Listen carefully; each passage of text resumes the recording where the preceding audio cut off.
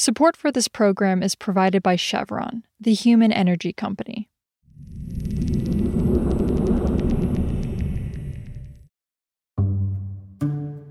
This is Politico Energy. I'm Kelsey Tamburino. For weeks, the threat of a Russian invasion into Ukraine put the energy sector on edge. And after that threat became reality early Thursday, fear entered the markets. Financial markets worldwide essentially are tanking right now, feeling the impact of Mr. Putin's aggression. Brent crude oil prices blasted through $100 a barrel on Thursday as Russia invaded Ukraine. U.S. average for a gallon of gas climbed to $3.53 a gallon. Industry analysts warn that if hostility continues, and if new sanctions imposed by the U.S. and the European Union target Russian oil and gas, oil prices could soar even higher. That would add to President Joe Biden's laundry list of current problems as he tries to counter Russia's military aggression while also addressing already high inflation. I know this is hard and that Americans are already hurting.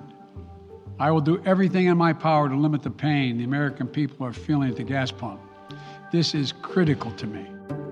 Today, Politico's Ben Lefebvre on what a Russian invasion of Ukraine means for the energy sector. It's Friday, February 25th.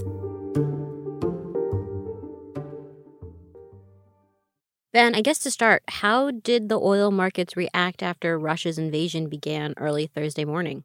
The initial reaction was that oil prices popped by about $7 a barrel. They had ended on Wednesday market close about $92, $93 a barrel, I believe. And around Thursday, 3 a.m., it briefly touched 100.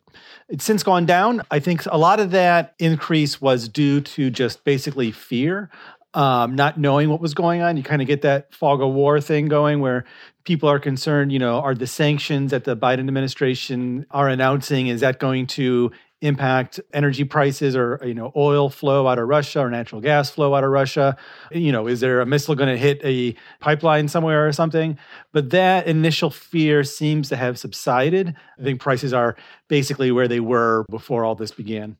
And so obviously a lot of this is in flux, but how will the Russian invasion directly or indirectly impact energy prices in the U.S.?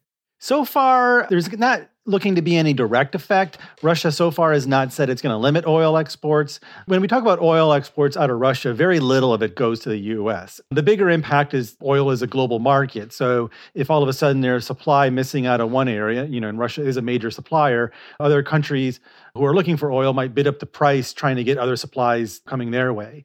So the indirect effect comes more from countries maybe not wanting to do business with Russia now on oil. We heard from sources that companies that operate oil tankers, some of them are getting shy about taking on Russian crude. They don't want to load some oil onto their ship that they then find out, maybe a Russian oligarch who's under sanctions had some kind of involvement with. So they're kind of deciding that discretion is the better part of business. And so around the edges like that of the market, you are starting to see maybe some Russian supply getting diverted or maybe, from where it would normally go or just not getting to market at all. But that would be the main effect on U.S. oil prices. There's been reports about Russian energy now struggling to reach the West after the invasion began. Could you talk a little bit about that? As I mentioned, that's more of companies wondering if they want to get involved with buying Russian crude or loading Russian crude onto their ships. There's some also talk that, insurance companies may be taking a look at whether they need to raise rates on any kind of, ships that are doing business. If you're going to be going into part of a war zone, they may want to increase your rates. And also, Reuters reported because of these sanctions on Russian financial institutions, some companies that might need like a letter of credit, usually you just don't go pay cash for oil. You basically take it on credit. Some companies aren't able to get credit for the purchases they may have made from Russia. So that might also keep some oil out of the market.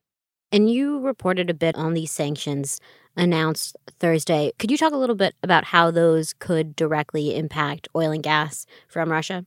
So far, it looks like it's not going to. We reported that this latest round does not include sanctions against Russia's major oil company, Rosneft, its CEO, Igor Sechin, who's also a close confidant of Russian President Vladimir Putin.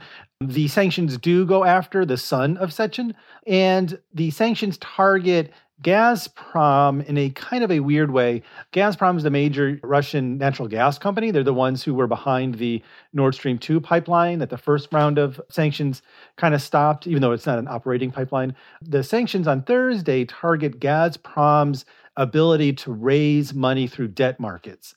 So it's not quite crippling the company. It's just making things more uncomfortable for Gazprom. I think it's done in a way that Gazprom can still make deliveries of natural gas and would probably not want to reduce or restrict its own supply. I think the thinking is if Gazprom cannot raise money in the debt market, the only way it's going to keep making money is to keep selling gas. So it won't be able to basically stop selling gas into Europe to put the squeeze on Europe and then try to raise money with bonds. So that's the extent that we've seen so far out of the administration on any kind of energy-related sanctions. Also, a new ruling from the U.S. Court of Appeals for the D.C. Circuit is raising questions about who President Joe Biden might pick to replace Supreme Court Justice Stephen Breyer. The court issued a rebuke to FERC in a rare Thursday order. The agency didn't properly explain its reasons for terminating the contract between a Connecticut gas-fired power plant and a regional power grid operator.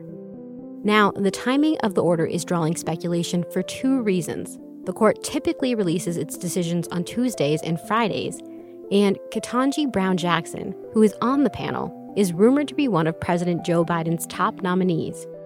Back in 2018, the court similarly published an off-cycle order shortly before Justice Brett Kavanaugh, who at the time was also on the panel, was nominated to the Supreme Court. The White House did not respond to a request for comment on the status of the Supreme Court nominee. For more news on energy and the environment, subscribe to our newsletter at politico.com/morningenergy. Some of the music in today's show was composed by the mysterious Breakmaster Cylinder. Carlos Prieto and Raghu Manavalan edited this week's podcast. Nirmal Malaikal is the podcast producer. Jenny Ament is the senior producer of audio at Politico. Our editors are Matt Daly and Gloria Gonzalez. I'm Kelsey Tamburino, and we'll see you back on Monday.